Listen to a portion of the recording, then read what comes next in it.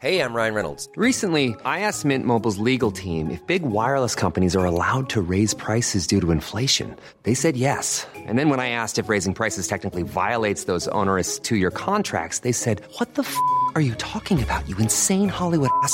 So to recap, we're cutting the price of Mint Unlimited from $30 a month to just $15 a month. Give it a try at mintmobile.com/switch. $45 up front for 3 months plus taxes and fees. Promo rate for new customers for limited time. Unlimited more than 40 gigabytes per month. Slows full terms at mintmobile.com. Hey, it's Danny Pellegrino from Everything Iconic. Ready to upgrade your style game without blowing your budget? Check out Quince. They've got all the good stuff, shirts and polos, activewear, and fine leather goods, all at 50 to 80% less than other high-end brands. And the best part? They're all about safe, ethical, and responsible manufacturing. Get that luxury vibe without the luxury price tag.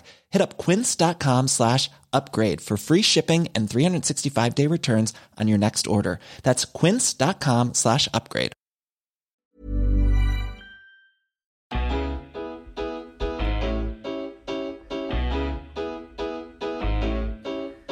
Good afternoon, good morning, potentially good evening, and welcome back to the Roker Report podcast, where I am pleased to announce that I, Alex, am back in the studio, fresh from my holiday, and I'm right in time for us to enjoy a 3-0 loss away to Peterborough. I've actually been away 3 weeks, meaning that I've actually never been in this country while Sunderland have won a league game this season. But, you know, it is what it is. We're back now. We're stuck with them. We're stuck with Sunderland, so sadly, we've just got to sit here in this fairly warm studio and talk about it. So it's what it is. I'm joined today by Craig, Paddy and Dan making his debut. So as you're the debutant, Dan, I'm going to start with you. How are you doing? I'm very well. How are you? I'm not too bad. As the imagine is the case with you three lads, I could be a lot better, but, you know. It is what it is. It is what it is, yeah. Yes. Yeah, and I need to stop using that for filler. I've been saying that for ages now, but everyone just thinks I'm copying Love Island, which is definitely not the case. But anyhow, I'm also joined by Paddy, who is to the right of Dan. How are you doing, Paddy? Not too bad. Just sort of still processing what actually happened yesterday afternoon. Yeah. Hasn't quite sunk in, so maybe it will now. Yeah, I mean, there's a lot to process, as we will find out in today's discourse. And finally, I am joined by Craig. How are you, Craig? It is a bit warm in here, isn't it? It is a bit warm. I'm absolutely sweltering. Yeah. I'm very well, thanks. I'm a little bit pale in comparison to you coming back from your holidays. But Well, looking forward to getting stuck into another episode. it'll certainly be an interesting one. As Paddy says, there was a lot to process, a lot to talk about. And for the tiny portion of our fans who have had the pleasure of being in Sunderland studios, you do know that they are indeed a little bit warm. Anyone with more than one layer in the studio today is certainly feeling the heat. Yeah, I'm wearing a fleece. Yeah, What's that all about? Yeah, I can see Dan here in his Yeah. fleece, who's he's grinning, but I can see the pain in his eyes. I'm sat directly across from him, and you know that man is struggling. I can tell. But we haven't just got the 3-0 loss to Peterborough to talk about, although it probably will dominate discussions today, because we haven't spoken about the 3-1 win against Premier League side Burnley as it occurred on the Wednesday before the most recent pod before today. So we'll certainly talk about that one, but we will jump into Peterborough afterward. Regardless, we have the 3-word review, where obviously the Peterborough game has taken the sort of front row seat in the vast majority of our fans' minds, understandably. You just give us 3 words to summarise this week in football. So, Graham Field says not learning lessons. Jake Collinson says confirm the takeover. Tom Albrighton says properly weird performance. Jack Ford says classic vintage Sunderland. J Dizzle T-Dog says easily second best. Marco Lund says purchase Marcus Maddison. Jimmy McCullough says back to earth. Zoe Louise says let's move on. Richard Spate says get Dobson in. Michael Crosby says re-sign John Mensah. Well, you know, if we could get him for one game before he gets injured, then I'm... Must be about 50 now. Honestly, I've not even thought about that man for years. But anyhow. Kelly Lee Cooper says, what a mess. Kevin Lewis says, got turned over. Kevin Lewis then says, back to basics as well. Lee Anderson says, a timely reminder. Jeffrey Potts says, back to earth. Mr. Brett Gibbs says, Ross is clueless. The Sunday Mad Forum say, one bad game. Chris C says, must regain focus. SCFC and Golf have too, which are why the fallout and time to go, both with question marks. And yeah, that's our wrap. So a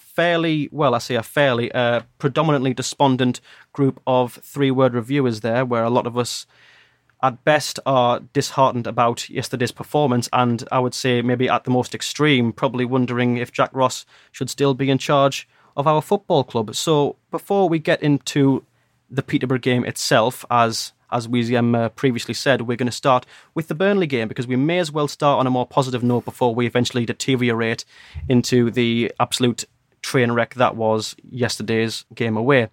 So, we're going to start with you, Dan, on your debut. Why not? Were you expecting that result, given the team we fielded against Burnley, given everything that you saw on the team sheets? I was expecting something. It certainly wasn't going to be a 3-1. I was expecting a 1-1, the old classic Jack Ross score.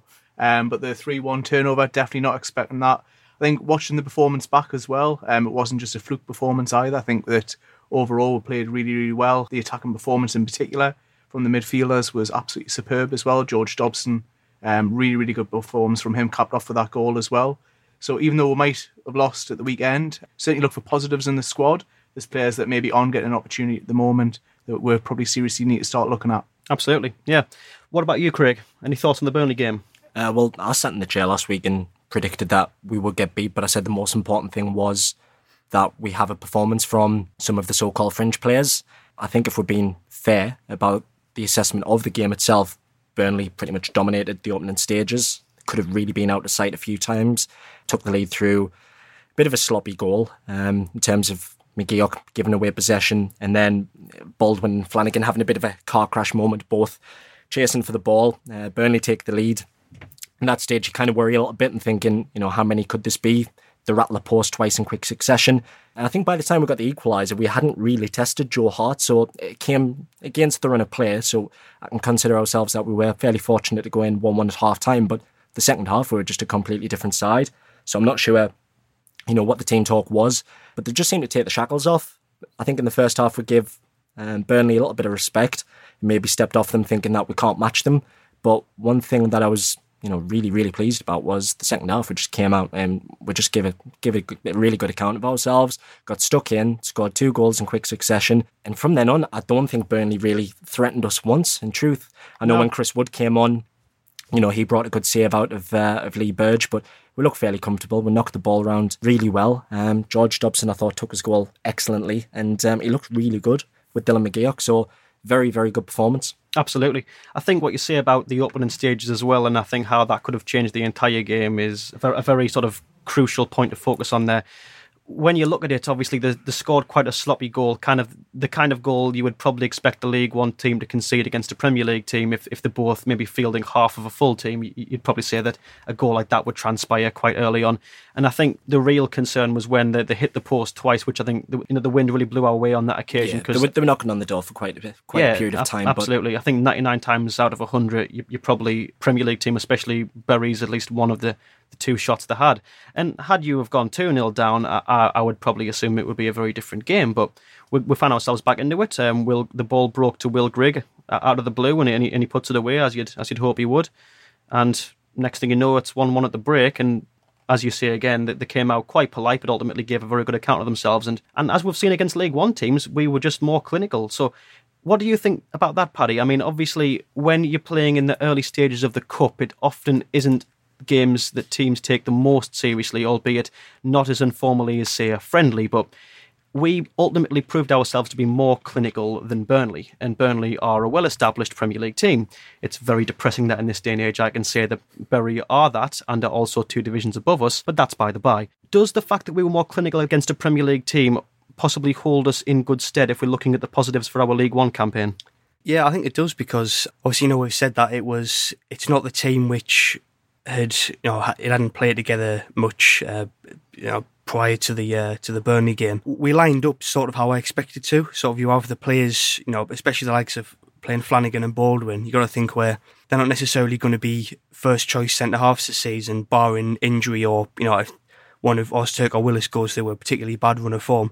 So I think it was really positive to see how we could catch teams out, and especially a team from 2 divisions above us who, they put out a weakened team, not as weak as what I expected, and obviously they had some of the big guns on the bench. But it does stand us in good stead. I think what especially pleased me was the set pieces, the way we looked so threatening from set pieces, because for so long, I know when we signed Leadbitter last January, I remember we looked a little bit more dangerous when he was taking our corners and some of our free kicks.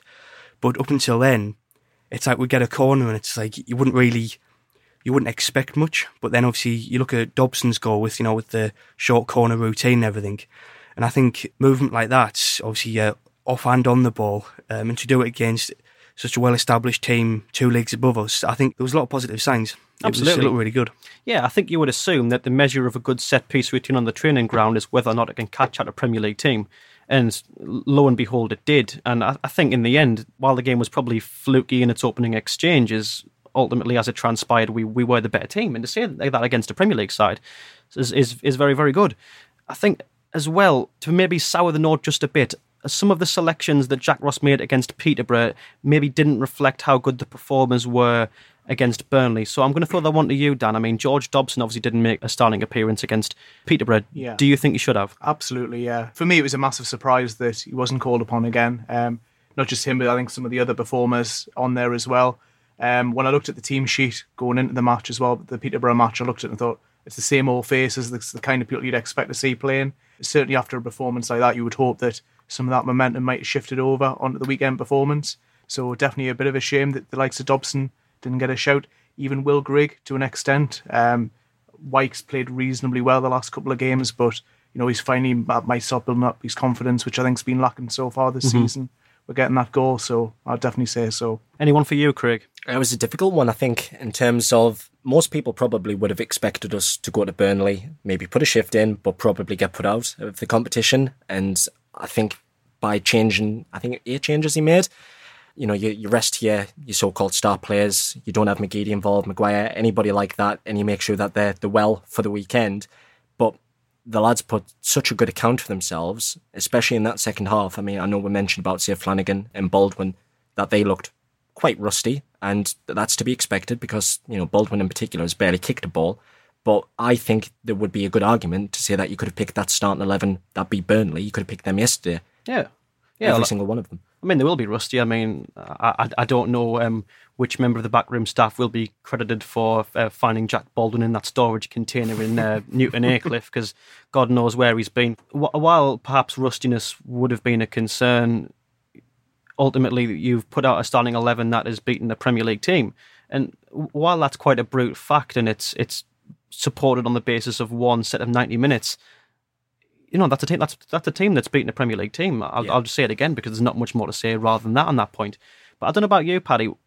If you were Jack Ross, would there perhaps be a bit of a rock and a hard place scenario between, do I stick predominantly or completely with a team that's beaten Burnley on the basis of that game, or do I revert to the team for the leagues with only some minor adjustments? I think he'll have been thinking he doesn't really want to change too much in the league. With us in, it was 3 straight league wins sort of going into Peterborough. 5 in total if you include the 2 cup games. And I think he was right to not change things too much. But there was certain things like, I don't know how much we're going to go into now, but just Conor McLaughlin. I'm not sold on him at all. I don't think he's put. I don't really think he's put in one half decent performance. So I think I didn't agree with him getting another start. But I think if I'm any player in that squad, I'm probably going to be most disappointed if I'm George Dobson. I think so? Yeah, I thought he had a really good game at Burnley.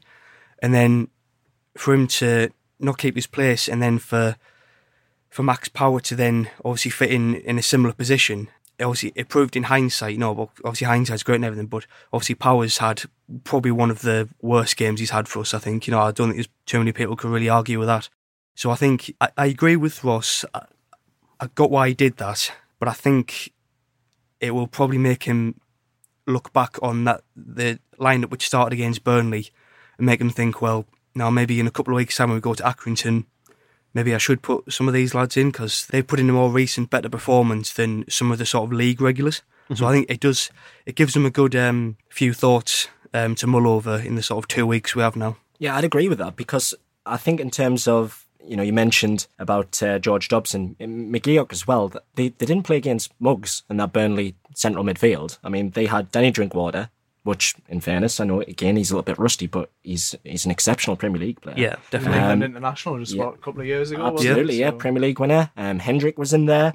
I mean, that's a good midfield. And they didn't look out of place against them. Granted, okay, slightly overran in the opening stages of the first half, but you know what? I thought as time grew on, we looked the better side, easily looked the better side at times. So, yeah, absolutely. It's a very sort of tricky sort of dissonance kind of situation with that whole thing. But I think ultimately it is quite a tricky call to make. And as you say there, Paddy, hindsight is a wonderful thing because you have the absolute benefit of saying, yeah, obviously it was wrong to switch out Dobson with Power, but I think Power's had a fairly decent season prior to the Peterborough game where he did play an absolute stinker, but had Ross have had his time back now, I think there would have been no question as to whether or not he would play Dobson because Dobson turned out a very good game against Burnley. So anyway, I think we are coming to the end of our sort of little ray of sunshine here on the podcast where we can talk about a Sunderland win, but just to bring it to a close, we'll sort of ease out of the positivity with a more negative take on the game,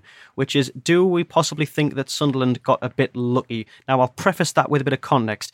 Obviously, we've spoken about the fact that Burnley got an early goal and then hit their post twice. I think if the game's 2-0, you're probably looking at a very different game then, because if heads start to drop against a Premier League team, that could get very messy very quickly.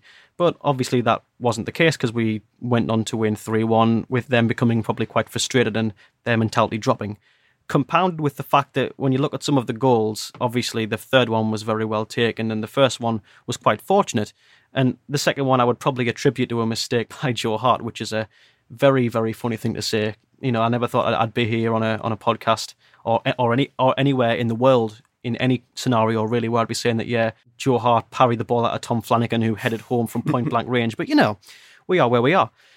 So let's go back to you for that one, Dan, for that closing point. Did we play well or did we just get lucky? Or if we're going to strike a middle ground there, how much of the game was due to luck? How much was due to ability? I think if you look at any football game, most football games, there's an element of luck and there's an element of ability. And I think they definitely had both of that on midweek. So you had the luck, you had the first goal, you had Burnley hitting the crossbar, the post, etc. But I think we played really, really well. I've got to give it to Jack Ross. I think he's got his tactics pretty much spot on in the second half. The performances were really, really strong. Burnley, when they did try and come back at us, wasn't necessarily as strong as you'd expect from a side of that calibre, and we coped with it really well. So there was elements of luck in there, but for me, I felt it was just a really, really good Sunderland performance. Well, that's probably as happy as we're getting for the next the next 40 minutes, boys. So yeah, that's great. However, we now obviously have to speak about the elephant in the room with its 3 goals conceded and its 2 men sent off. It is the Peterborough game. But before we do that, we have a couple of announcements to make. We are really just squeezing as much happiness as we can out of this. First of all, we had a competition over at Adult Clothing, and we are now pleased to announce that our winner is Becca, going by the Twitter handle at BeccaGib09. So, congratulations, Becca. I believe, what's the sort of course of action now, Craig? Do we DM us with your contact details? In fact, to that, Becca, if you can just DM either Roker Report or the Roker Report That sounds podcast. seedy, doesn't it? That does sound seedy. It sounds terrible. What have we come to? Hi, Becca. Slide intro DMs, please. Yeah. Well, I mean, look, I'm just reading off the script for this Absolutely part. terrible. Shameless from the Roker Report podcast. A shameless, pathetic move. But you've won a free t-shirt. Well done. But ultimately, you've won a free t-shirt. So yeah, just obviously, if you just hug a DM at the Roker Report Talk podcast. about Peterborough. Just talk about Peterborough now. We're on to Peterborough. So yeah, we lost 3-0 to Peterborough, and it was pretty awful. Bit of a train wreck of a game, very cagey in its opening exchanges, and then it deteriorated into a very sort of miserable kind of game. And we have our quick question segment, which we'll jump to very quickly, but we're going to start with Paddy. I just want to give us our thoughts on that game itself. It was abysmal, really. Yeah. We pretty much from the off, it was, you could say it wasn't really going to be our day. We weren't really stringing anything together. We weren't creating chances, and then obviously they've got their goal. I think it was about 10 minutes before half time, I think it was.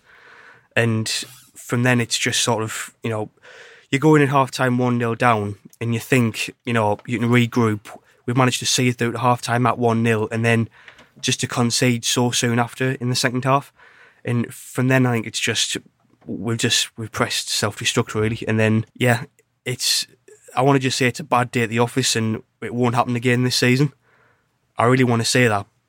So I am going to say that because I don't even want to. Yeah, I don't even want to think about repeating that performance again in League One at this level, because it was abysmal. Well, I don't think we can afford to, really, against the vast majority of the teams. Absolutely not, no. Now, Peterborough is obviously one team that I think some of us might expect to be up there with us at the end of the season. I think I probably would. They were, for me, a very well-organised, very well-drilled team, and they absolutely found us out. That's not, of course, to excuse the performance that we did turn out, because it was underwhelming for a team that's meant to get promoted, that's allegedly meant to get 100 points, But anyhow, what you said there, Paddy, was a very crucial point that we centred the quick question segment around this week, which was essentially how much of that game was a bad day at the office and how much of it can be attributed to perhaps some real fundamental issues within that team. So before we get into some of the Twitter replies, which we've highlighted, I'm going to ask you that very same question, Craig. What do you think? Before kind of laying out my opinion, I'd just like to say that I am not on the payroll and I am not a happy clapper. But I think it's a funny one because, when you're on the end of a 3-0 defeat, people are going to have an impression, aren't there, of how the game went. Chris Sutton certainly had an opinion of how the game went. But the reality was, I thought we actually played okay in the first half. McGeady had an early chance that went over the bar. It's no shock that Peterborough started the better side. They created 2 or 3 really good chances in the first half. And they pretty much dominated the opening stage. But as we grew into the game, we were fairly settled, we were fairly relaxed. And then things gradually started to go against us. I thought it was a soft foul for the free kick that we give away. I thought, Leadbitter, whether it's a bit clumsy, he doesn't need to be anywhere near his man for that one. And the free kick, straight away, as soon as he stands up, it's only going one place, isn't it? Again, maybe just an element of luck with that. I've been sent a video and I'll put it up on Twitter and Instagram and whatever. Yeah. But basically, it's from behind the goal and it was near enough where I was sat. John McLaughlin is basically lining up his wall and, we just have not got this done quick enough. The referee's basically blown to allow them to take the free kick. Lo and behold, he's had to race over to the side of his goal, bang smack in the middle. He takes one step to the left and he's beaten. It should have really been a routine catch, normally you would expect. But there was just a few fundamental mistakes like that just literally set the tone for the rest of the day, and we capitulated inevitably. But yeah, I really do think it is a bad day at the office. I think, you are going to get days like this where unfortunately everything does go against you. Hell, we've had lots of days like this in the past, but I don't think we should be writing the team off just yet, like an awful lot of people seem set to do. We've just come off the back of 5 pretty impressive wins. So, look, if we win 5 games and then lose 1 and then repeat over the course of the season, we're going up with 9 off 100 points. Precisely, I think that's it. And one of the main concerns of last season, which we've gone some way to eliminate currently, is the sheer number of draws we've had. And obviously, if you look at it from a completely logical, mathematical standpoint, if you're replacing, say, 3 draws with 2 wins and a loss, well, then you're doubling your point intake. Yeah, we're currently averaging, almost 2 points a game. And I appreciate, look, we're 6 games in, and at this stage of the season, you have absolutely no reflection of how it's going to pan out for the rest of the season. You're not really going to have any idea, I don't personally think, at least until the back end of October. Hell, if you look at Luton last season, they were losing games left, right and centre at the start of the season. They were barely averaging a point per game. Lo and behold, something clicks. The Spanker team, they go on a tremendous unbeaten run, and the season basically unravels there for them as going up as champions. So I think, while yes, okay, you can be rightly displeased about going down there and getting beaten in the manner that we have, by all means. I'm not happy by it. I like to win every single game, but it's just, the reality is it's not going to happen. No. So I am labelling yesterday as a very bad day at the office, but look, lo and behold, we've got relatively comfortable games coming up now. We've got Accrington away. We've got teams like Bolton, coming up. So now I think we should get a better understanding of who we are against the rest of the division. We've played some pretty decent sides so far. Yeah, we've got obviously would be Portsmouth 2-1 at our own place. Now, they've obviously had a bad start of the season, but they have the look of a team that could click and could get working, whether that might take the sacking of Kenny Jackett, whether that might just need a system to fall into place. Someone like John Marquis doesn't just suddenly stop scoring. If he's in the right system, then he's a player that you could really make a lot of use of. But that aside, obviously, as you say, if we're going to take a loss against anyone this season, I would feel more comfortable taking it against a good side than one of the sort of teams in the bottom end who it's sort of like a lottery draw who gets relegated that season and who doesn't. But what we could probably do there, though, is take more of a devil's advocate approach. So I'm going to go back to you here, Paddy. If we're looking at that game yesterday and we're perhaps thinking, was it a bad day at the office, or were there some more fundamental issues, some more sort of troubling signs for what could be in store for Jack Ross and his team this season? I think it's what we've sort of just said there, really. I mean, we come up against one of the best teams in the league, and I know that they got off to a slow start, but they had the squad where you just think like it's not going to take much for them to click. And I think last week they put 5 past MK Dons, and not MK Dons. They've just come up. They're not great, but to go to any team and put 5 past them and just give a bit of a statement. So I think we've all been aware of what sort of challenge we would have been up against going down to Peterborough. It's hard to sort of, it's like what Craig said, it's too early to really have a strong idea of just where we're going to be and how we're going to be on a regular weekly basis. Bad day at the office, yeah, but if you want to pick anything out, individual performances, there were a lot of bad ones.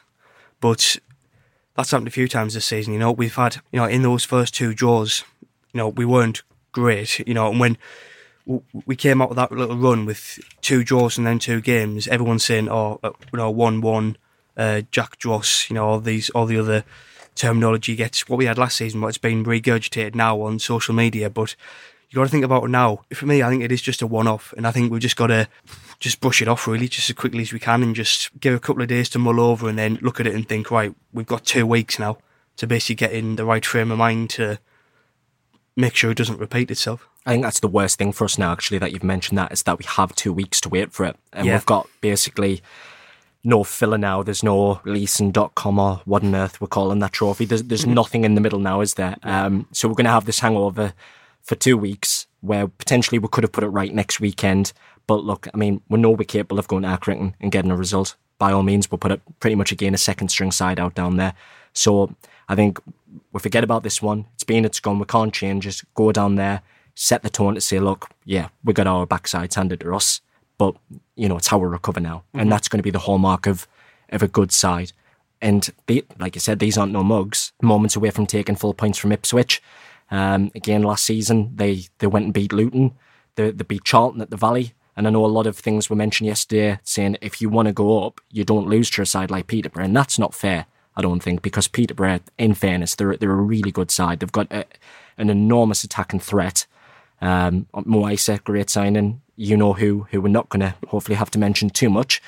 But yeah, look, they're going to be there or thereabouts. So they're going to be up there with us. So let's go into what the people of Twitter have made of that question I've now posed to Craig and Paddy, which again, just as a quick reminder, the more or less the exact wording was, do we think that Jack Ross is getting something seriously wrong? Do we think that there are very worrying sides for his side and his tenure? Or was that just, as we've said there, a bad day at the office? So let's start with Brenton Gaydon, who says, serious faults that the recent good run papered over. The size of the club and the huge budget advantage, we should have a team that we are confident can go out and win every game in this league, even if it obviously won't always go that way.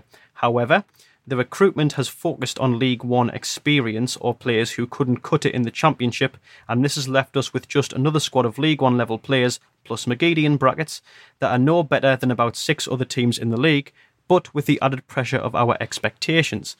Going to go to you, Craig. What do we make of that?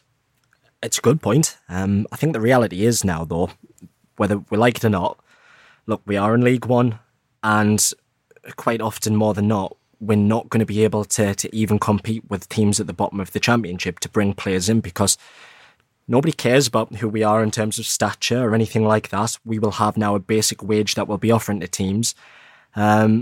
And you'll have players who will be looking to go to the Championship immediately rather than maybe come to us first and have a long-term project. I mean, Christ, if you think, even when we got relegated, Billy Jones got to move to the Championship immediately, and that's mental. But look, I'd agree in terms of the recruitment. I think we should have aspirations to maybe look at teams in the league above and say, we're going to come and take your best players and we should be selling this club. But it's a difficult sell. I mean, we've hopefully bottomed out now. I'm certainly thinking that we have. And I've got more than enough confidence to say that we'll get promoted this season. But yeah, look, the players that we've got are more than capable to get us out this division. They are seasoned League One professionals. Most of them have been promoted out this league already in terms of your Max Powers and your Will Griggs. So I think the fine as they are at the moment, we could do with an injection of more quality. That is, I don't think up for debate. I think we'd all agree with that, particularly a £2.5 million one from a team that we might have just played yesterday. But look, the team we've got right now, I think will get us out of this league. It's next season for me, that's the worry. Because at that stage, how many of this team is good enough to cut it in the league above? Do you not think a lot of it, though, was financial fair play for this season? I think a lot of it. Yeah, very much so, because, I mean, the idea of everyone... Look, I don't want to say people are wetting the bed about it, but there's so many people out there who are just saying, go sign him, and we can't. We just quite simply do not have the money, whether people like to hear that or not. I know Stuart Donald's mentioned a few times we can go out there and sign a player if we want for £500,000, but, you know, that's probably our roof. I know we've been linked with the kid from Kilmarnock, and we've said that we'll go to 750. Kilmarnock won £2.5 million, I think, and we just quite simply cannot go that far. It's not feasible to think that we can. So for the moment, we're cutting our cloth accordingly. We're bringing in players that we can sign. But that's not to say that the lads that we've recruited so far are all bad signings. I mean, Christ, Jordan Willis we got for free. Very good signing. Lee Burge, I know a lot of Coventry fans threw him under the bus and said he wasn't great, but he's looked pretty solid for us so far. He's done nothing wrong hitherto, has he? No. We haven't really seen him drop any clangers. I know, as you say, they weren't a big fan, but he's better than the last goalkeeper called Lee that we had. Well, that would have taken some doing. You could have put Lee Cattermole in goal, and I think would have been all right, you know. But again, there's another player who got another championship move and is apparently doing all right. I watched him the other week. He did really well. Yeah. Great, tremendous. Thanks, Lee Camp. Thank you. Thanks for all your help. Yeah, thanks Coleman. Thanks Lee. Thanks everyone. But yeah, I think what is crucial to focus on that point from Brenton is that I think what he's getting at really as the serious fault is at its core the recruitment. And while that has been flagged up as a concern before, I would have to disagree with him by probably saying that looking at League One experience as a first and foremost point, and perhaps players who aren't quite Championship standard or didn't quite cut it with their teams, i.e. Max Power and Will Grigg with Wigan in the Championship, I don't think that's necessarily a bad thing, because as an approach, we pined maybe 2 years ago to stop looking at overrated, self-entitled has-beens from the high divisions or from the high divisions abroad, and instead maybe turn our attentions towards Football League players who wanted to be here and were rising talents and could very well go on to be either, you know, great players long-term with the club or be sold on for more money. Bit like that whole Dortmund model thing that I know was banded around a little while ago. And Craig's right. You look at Jordan Willis. Jordan Willis has been, for me, very good so far. He's looking like a real steal for a free transfer from Coventry. Obviously, they all like him. He played with them in only League Two and League One. League One being his ceiling, absolutely. But I mean, we mentioned with Dobson earlier in the pod as well. He didn't look out of place, like I said, against a very, very experienced Premiership lineup the other day. So, look, there's positives and there's negatives, don't get me wrong. In terms of some of the signings, yeah, I agree with everybody here that Conor McLaughlin has found it very difficult so far. But to say that all of our signings have been, underwhelming, or I think that's a bit reactionary. But I think that maybe comes with obviously yesterday's result. Yeah, and obviously how good a player is always relative to our expectations as well. Of course. And as it's been said before, when we had Stuart Donald and Charlie Methven on the podcast, the term 100-point season was thrown around. And obviously, if you are going to sort of if you're going to sort of give that mantle to Jack Ross, you're either giving him a mantle or you're putting an albatross around the man's neck. And that's the same albatross around the players' necks. Because obviously, if you aren't performing like an 100-point season team would perform week in, week out, then you're hitting well below the mark. So time will tell whether or not such a aspiration can be actualised. I'd happily personally just take second place minimum. I think we should be aiming for that. First or second, don't care which, as long as we're not faffing on with the playoffs again. Just don't want to see Wembley no more. No, I don't want to see Wembley no more. You're damn right, Craig.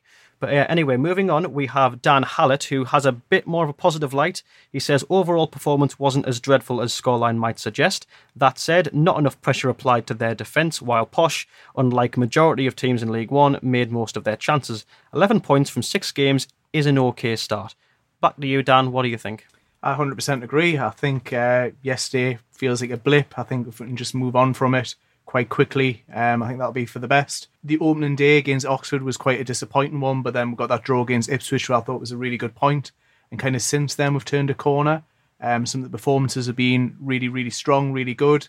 I think once we get the balance of the team right, all will come good. So I'm certainly not in a panic at all about yesterday's result. It was a one-off blip. Let's move on. Yeah, and I think it's interesting what he says about teams taking the chances, because one of the sort of positives turned negatives so far of our season is that we haven't had many chances, but the chances we've had, we've been very clinical with. But that's quite an all-encompassing thing. That's probably a good topic to broach, given the fact that we've played a team who've exemplified that against us. So I'm going to go back to you here again, Paddy. What do we make of that? What do we make of Sunderland this season with their chances-to-chances conversion rate? Obviously, the expected goals spreadsheets will make us out to be a team that should be 14th or whatever. I don't know. But ultimately, we have probably not had as many shots as a lot of teams in our, in the top six have. But when we have gotten forward, we've gotten forward with a lot of intent and we've made it count. Are you worried about us not having many chances if we are clinical? As the season goes on, I think it might come to be a bit of a problem, and I know obviously we had the 2 1-1s at the start of the season, but I just think the fact that we haven't had another 1-1 since the start of the season. We've had 4 games. I know one of them obviously was a comfortable defeat, but I think it shows that things are changing, and the fact that we've managed to, like, for example, when against Portsmouth, when we equalised, I thought that'll be it now. We might have the odd chance, but as sort of the last 12 months shows, we don't tend to hammer home the home advantage. So I think when we went 2-1 up before the break, you're thinking, oh, this is almost like, it's like a sort of unusual situation to be in. There was a lot of home games last season where it would either be 1-0 the opposition or be 1-1 at half time. And you just think like, oh, we'll come out in the second half and then we get the equaliser, but then nothing else would really happen, and that was a bit deflating. So I think at the minute it's okay, but I do think if we don't start creating more chances, I think it's definitely going to come back to haunt us later in the season, especially against those teams who will try and squeeze us, and they'll come and just sit back and just soak up as much as possible. So I think, yeah, things have to change. I think we have to make more of our play. I think we definitely need to start creating more chances, because we aren't going to win 2 or 3-1 week in, week out, like playing the way we are. Yeah. Sometimes it's not just creating the chances as well; it's who we've got in the box. So if I look at some of the games I've watched so far this season, we've put in crosses, we've had opportunities, but there's just been nobody there in the box at all. I think like the Wimbledon game, there was even after we went 3-1 up, you got obviously you had Griggs' chance. I know that was obviously before it was 3, but and then Griggs getting in the box, albeit he missed, but he's getting in there, and then there's the ball's going into the box, and like you were saying, Wyke's there, and then Griggs sort of hovering around, and then obviously before he went off, before he got his 3rd goal, Maguire was there as well, and I think that was good to see, because we were just constantly at Wimbledon for pretty much the whole of the second half, and I think to come back from obviously getting pegged back, I don't know, Wimbledon, I think they're going to be sort of down sort of bottom 6, bottom 7 this season, but I still think to come back like that and to create all those chances, it was really positive. But I just think we've got to keep it up going forward into sort of the rest of the season. Mm-hmm. Absolutely. What's, I think, another crucial point to maybe consider is with, obviously, as we've spoken about there, you've said there, Paddy, that one concern with not having many shots, albeit being clinical, is that as the season goes on, that's not going to continue. Absolutely, it never does. There is no team that has a run like that and just sets up every single chance and takes every single chance, especially a team going for promotion, because they will have teams, as you say, come into the Stadium of Light where they will sit back with the intention of grinding out a point. They might nick a lucky goal, it might be 0-0, but they will go for the point if they aren't very good. I think Wimbledon would have liked to do that, but thankfully they were truly awful, so they couldn't. But yeah, that's probably a concern. And what you might have to look at there is your players like Aidan McGeady and Chris Maguire. Now, obviously, McGeady's skill needs no introduction. He's a player far superior to the standard of League One. Chris Maguire as well, while I don't think all round is a player that is way beyond like McGeady is, I think he's certainly very good. And he's played in the Championship before. What I like about Maguire is his positioning. He's got a really excellent sense of where the ball's going to be, so much so that often thought he might be quite good playing as an out-and-out striker. Looking even at, let's say, the Portsmouth game in the first leg of the playoffs where he took that goal and he just seemed to know where to be about 10 seconds before the ball fell to his feet. But that's what I'm getting at, essentially, is we've got players like McGeady and Maguire who are very good when playing together because of their skill and positional awareness.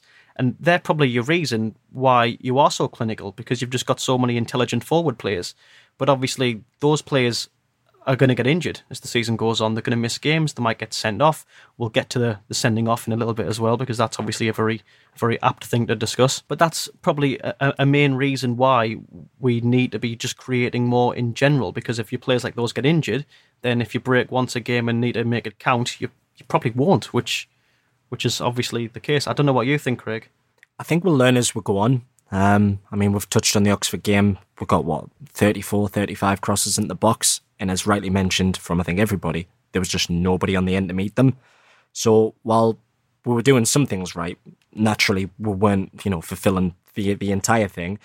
But look, I mean, since then, Wimbledon, they were pretty poor. In fact, you'd probably say they're the worst team that we've ever played at the Stadium of Light, in fact. But could easily be. Nonetheless, when we went 1-0 up, I think most people said, right, it could be any score here. And the reality was that game could have finished 6 or 7, and nobody would have really batted an eye, I don't think.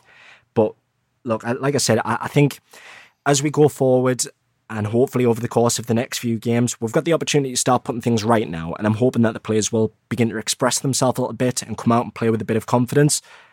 I can only really highlight maybe 2 or 3 times last season where, we kind of blew a side away, at least for momentary periods, at least. When I look back at the Barnsley game last season, I mean, my description of that is Jack Ross basically banked on us to outscore them, and we scored, 3 goals within the space of 10 minutes. We were absolutely ruthless, and we need to try and get back to that standard because we are capable of it. And as you've mentioned, McGeady, Maguire, the talent, by all means, it's there. We've just got to basically make sure we start getting things right. Hopefully with Will Grigg now scoring, he can return to the form that we've truly expected from him, that we haven't yet seen. Charlie Wyke's proven a right handful as well, so no disrespect to some of the teams that's coming up, but as we begin to face some of these lesser teams, I'm expecting improvement. I'm expecting a lot of improvement. But yeah, just for morale, if nothing else. Yeah. And obviously, if Ross wants to get the majority of the fan base back on side, as many have obviously shown that they're not really with him after games like Peterborough, we need to see more routes at home. I think when we get a team up here like Plymouth, never mind. Not Plymouth. When we get a team up here like... insert poor team's name here. Insert poor team. I mean, come on, brain. Right, lads, come on, give us a poor team. Accrington Stanley. Accrington Stanley. If you get a team like Accrington Stanley up here, again, I mean, I'm saying no disrespect, but I've just said give me a poor team, so obviously that ship's kind of sailed. But yeah, look, when you get a team up here that's not very good, such as Accrington Stanley, a team that we would expect to be quite comfortably given how they're performing, a team like Southend, who are yet to register a single point this season, for example. You get a team like that up here, what the fans want to see, even if it's not for the full 90, we want a large period of the game where we are just raining down on their goal mouth, where we are just having a relentless flurry, chance after chance, and we're just getting the odd goal. And then those odd goals, cumulative, get you 3 or 4 in a game. As we've said there, you look back at the Scunthorpe game, the Rochdale 4-1, we had a period in those games where we were just at them non-stop. We were just relentless, ruthless, and we got 3 goals as if it was nothing. And we just looked great, and the fans love to see that. They love to see the team just really just like going on a rampage, even if it calms down as the game goes on, because it's just good for morale. People want to see that. People need to see that.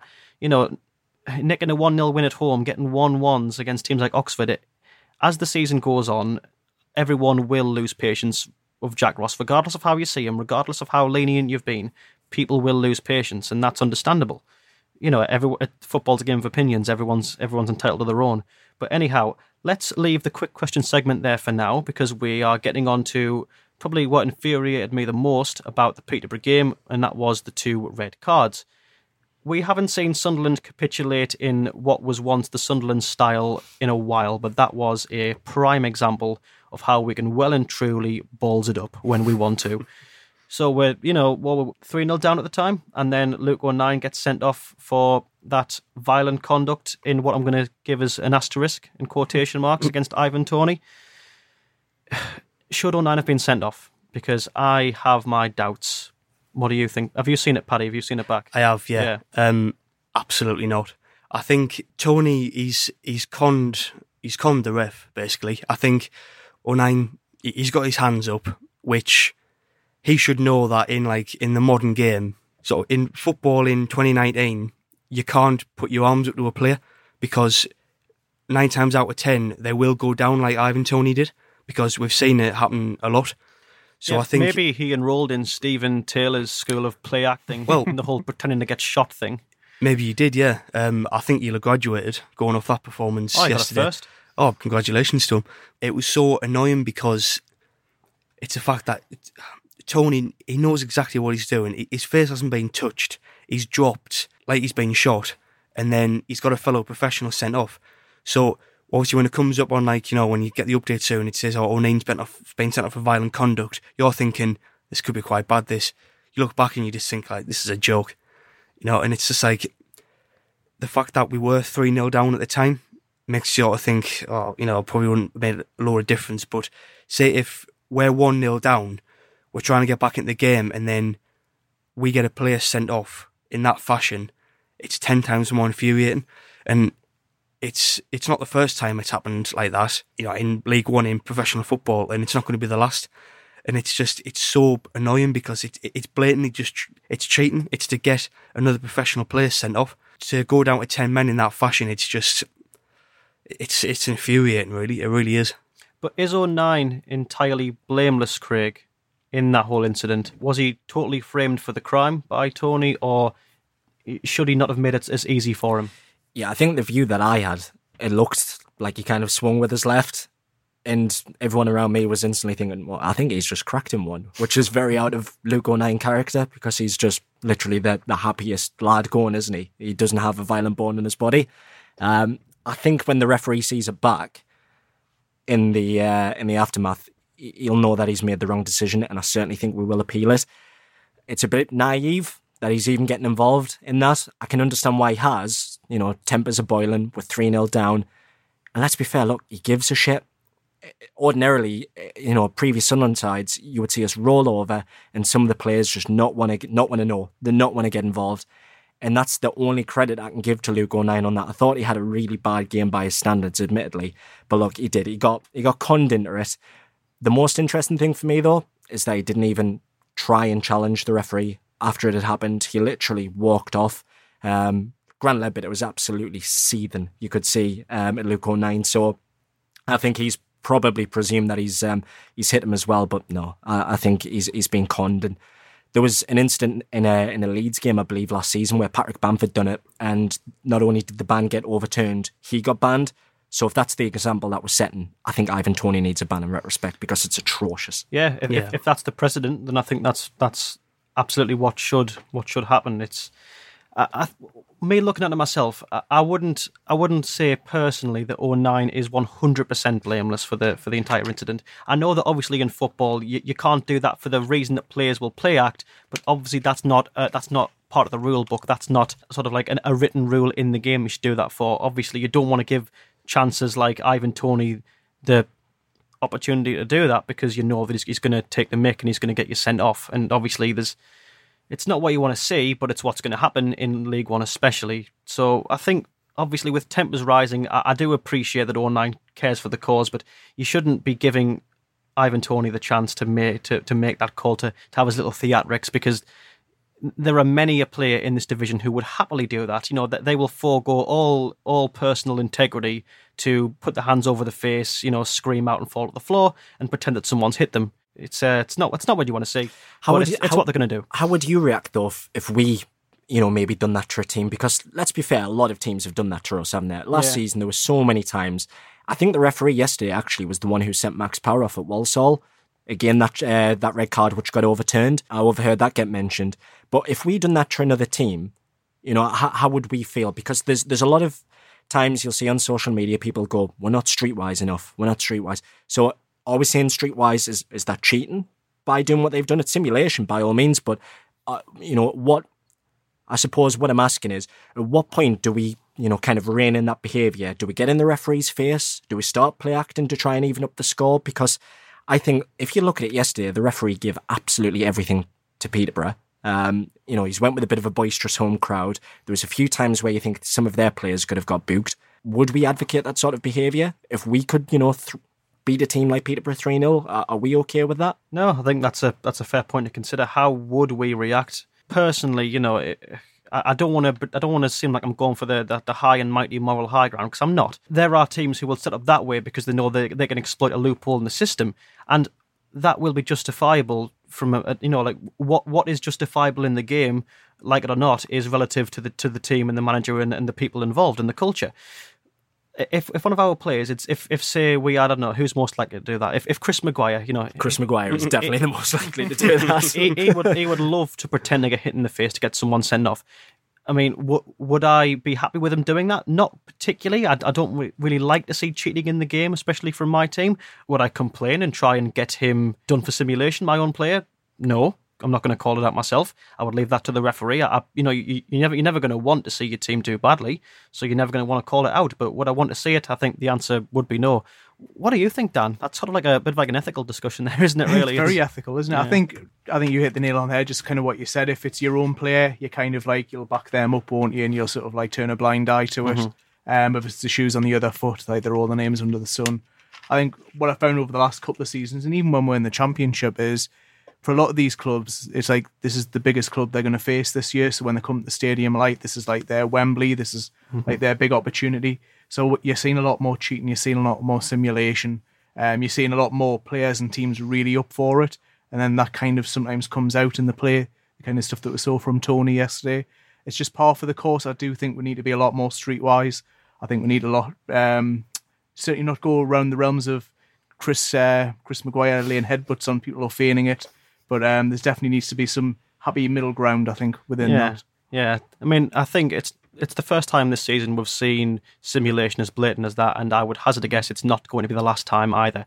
We've got Wickham to play twice still in the league, so we're probably going to see a bit of that Ainsworth magic with his with his band of merry men doing all sorts of whatever they want to try and get that 1-1. It's bizarre to think that Luke O'Nien came from that lot, man. Can't believe it. The world's loveliest boy, Sunderland's new national treasure. Do you think he was like the water boy or something? They didn't speak to him in the dressing room or anything like that? Because you're right, he does not look like he's cut from that cloth. No. At all. He's far too nice, isn't he? Judging off, I mean, both games against them last season were just horrible games of football. And he got kicked up a height, didn't he, down there at their place? He did. Obviously, we're going off track a little bit, but the Duncan Watmore incident, things like that, they literally kicked 7 shades of shit out of us at times, didn't they? Mm-hmm. Absolutely. Terrible. Yeah. I don't think Luke. I mean, Luke O'Nien. If the referee's going to look at it in hindsight as well, I don't know how well the referees necessarily know the players in this division, but someone who gives off such like a positive energy as Luke O'Nien, surely the referee must be at least slightly aware that he's a sound lad. Looking back, you might think, okay, first of all, I can see that this has been play acting, and secondly, come on, Luke O'Nien, is he going to do that? I don't think so. This is the same lad who, when we played against Portsmouth in the second leg, he fell over the advertising board, got kicked in the head by that big, awful, minging Portsmouth fan, and then said in the post-match interview, that's just football. Yeah. This is a man who... Lee Cattermole wasn't saying that. No. Yeah, Cattermole having a standoff with that lad with the... The hills have eyes. Yeah. Simply red as well. Yeah. Crikey. God, what an absolute disaster. But yeah, it's so funny that those two Portsmouth fans in that crowd have been like immortalised as two just like massive like... So what game was it now? I think it was it Wembley where like people were going, our fans were going dressed with like masks of their faces on. Yeah. It was mainly the bloke when he's sort of leaning forward, like his eyes closed and his like mouth open. I've seen a picture on Twitter. There's a mural in a pub or somewhere. There is with his face on it now, which I need to go and pilgrimage to that mural. Yeah. Should start doing live shows from there, shouldn't we? We should do live shows with that as the backdrop. Yeah. We'll not even be sat ourselves in the focal point of the camera. We'll just be sat around it like some kind of seance and just have it there in the background. It'll be glorious. But yeah, I don't know. I think that'll get rescinded, and I certainly hope it does, because ultimately that's not O'Nien's fault. I mean, yes, he reacts, and yes, he shouldn't be putting it on a plate for Tony if he wants to sort of do his best Stephen Taylor impression. But ultimately, it's been done now, so let's just hope for the best. If Powers got rescinded after that referee's mistakes, then hopefully this should be as well, as it's more blatant. I suppose as a final point, there isn't really much dispute over Charlie Wyke's 2 yellow cards. No. No, Nah, just No, it was a straight red if he wasn't on the yellow, was it? It was pure frustration. sorry, Got Charlie. to behave better than that. You're not getting any sympathy from us. Yeah. You've been a dafty, so yeah, you're going to have to make your bed and lie in it, I'm afraid. That's that's unfortunate, really, because I think another 3 games for him in succession, which I think he probably would have got, to be fair, as a starter, if all went well, would have been good for him. But this sort of kills his momentum a bit now, because he was starting to get back into the swing. He just got back on the score sheet. He shot himself in the foot, and as a consequence, also shot his team in the foot. But yeah, I'm afraid that's just what it is. For me, it's a bad day at the office. Everything that could have went wrong did go wrong. I think maybe in a day where the wind was blowing our way and not Peterborough's, we could have got a draw or a win. Ultimately, I think we've played a good team, and that's that. So I think we are probably good to end it there today for the most part. So just before we finish, as we always do, let's go around the table and let's get our predictions for our next game. So it's not Burton, which is this week. It is next week, which is Accrington Stanley. Yeah, that's right. For a second, the team escaped me. I try to play that off by looking to my comrades around me, but no. Comrades. No, the bus is here and I'm now under it. So, yeah, but anyhow, we're going to start with you, Craig. So, the Stanley game away in a fortnight's time. How do you think it's going to go? Just give us a very brief synopsis if you had a crystal ball and give us a score prediction. I think he will make changes, no doubt about that. Unfortunately, the international break has come at a bit of a bad time for us. I think we'll win. Again, in terms of every game now that we're having, I don't think we'll keep a clean sheet. So I'll go 3-1 Sunderland win. Christ. McGeady, he's always good for a goal down there, isn't he? Yep. Maguire, why not? And Will Grigg. I'd love to see it. Let's go to you, Paddy. Yeah, I think I almost entirely agree, really. I think Ross will have these 2 weeks to mull over team selection. I think there'll be at least 2 or 3 changes from the team which started the defeat yesterday. So, I think it'll be 2-1 because we seem incapable of keeping a clean sheet at the minute. And I think it'll be Maguire, and I'll go Grigg as well, actually. I would love to see Grigg get his first league goal of the season. Be good to see. Just want to sing that song again, don't we? Yeah. So we basically signed him. It's like, oh great, if you get bags a few goals, we can sing the song, and then hasn't really got going yet. So what song? What do you mean? I don't know what.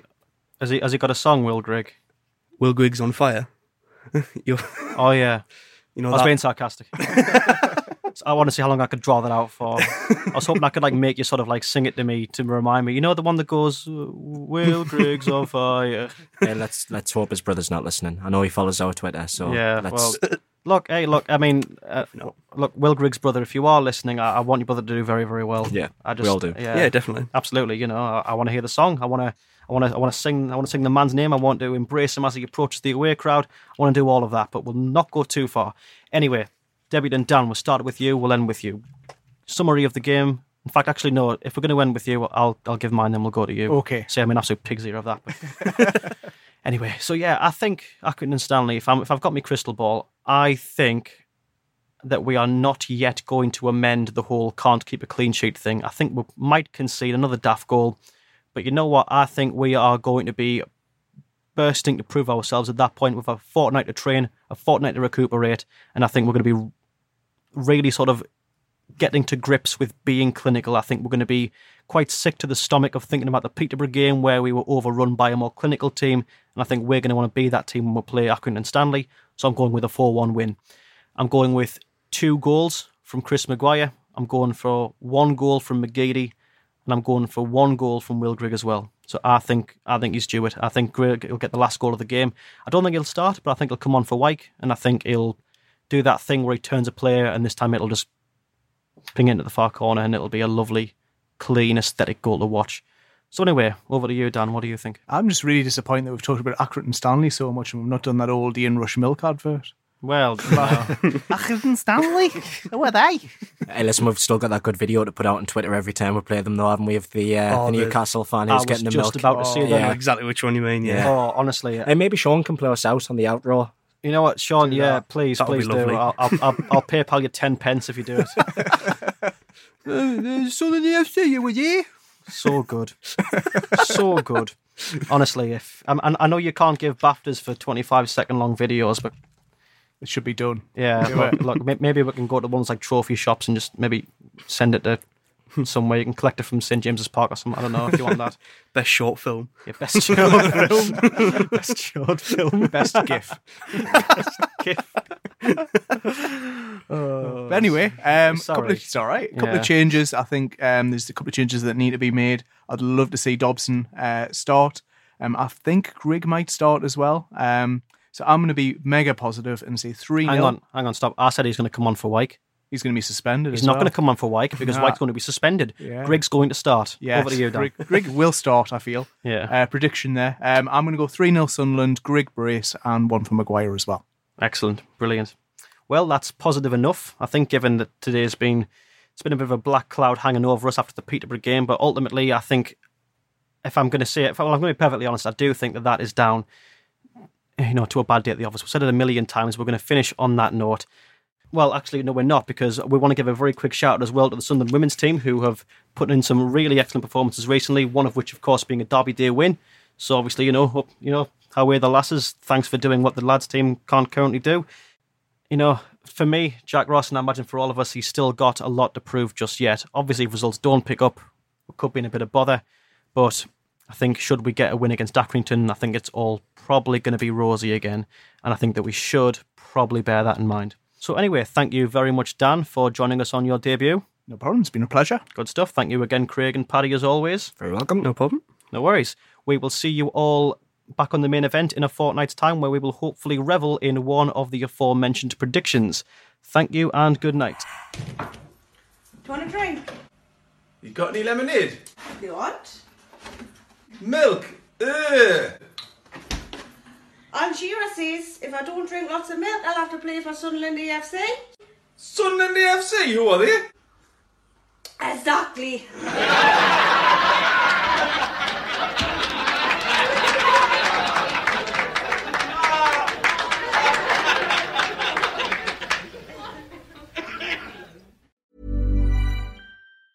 Hi, I'm Daniel, founder of Pretty Litter. Did you know cats tend to hide symptoms of sickness and pain? I learned this the hard way after losing my cat, Gingy. So I created Pretty Litter, a health monitoring litter that helps detect early signs of illness by changing colors, saving you money and potentially your cat's life. Pretty Litter is veterinarian developed, and it's the easiest way to keep tabs on your fur baby's health right at home. Go to prettylitter.com and use code ACAST for 20% off your first order and a free cat toy. Terms and conditions apply. See site for details. When you need mealtime inspiration, it's worth shopping Kroger, where you'll find over 30,000 mouth-watering choices that excite your inner foodie. And no matter what tasty choice you make, you'll enjoy our everyday low prices, plus extra ways to save, like digital coupons worth over $600 each week. You can also save up to $1 off per gallon at the pump with fuel points. More savings and more inspiring flavors make shopping Kroger worth it every time. Kroger, fresh for everyone. Fuel restrictions apply.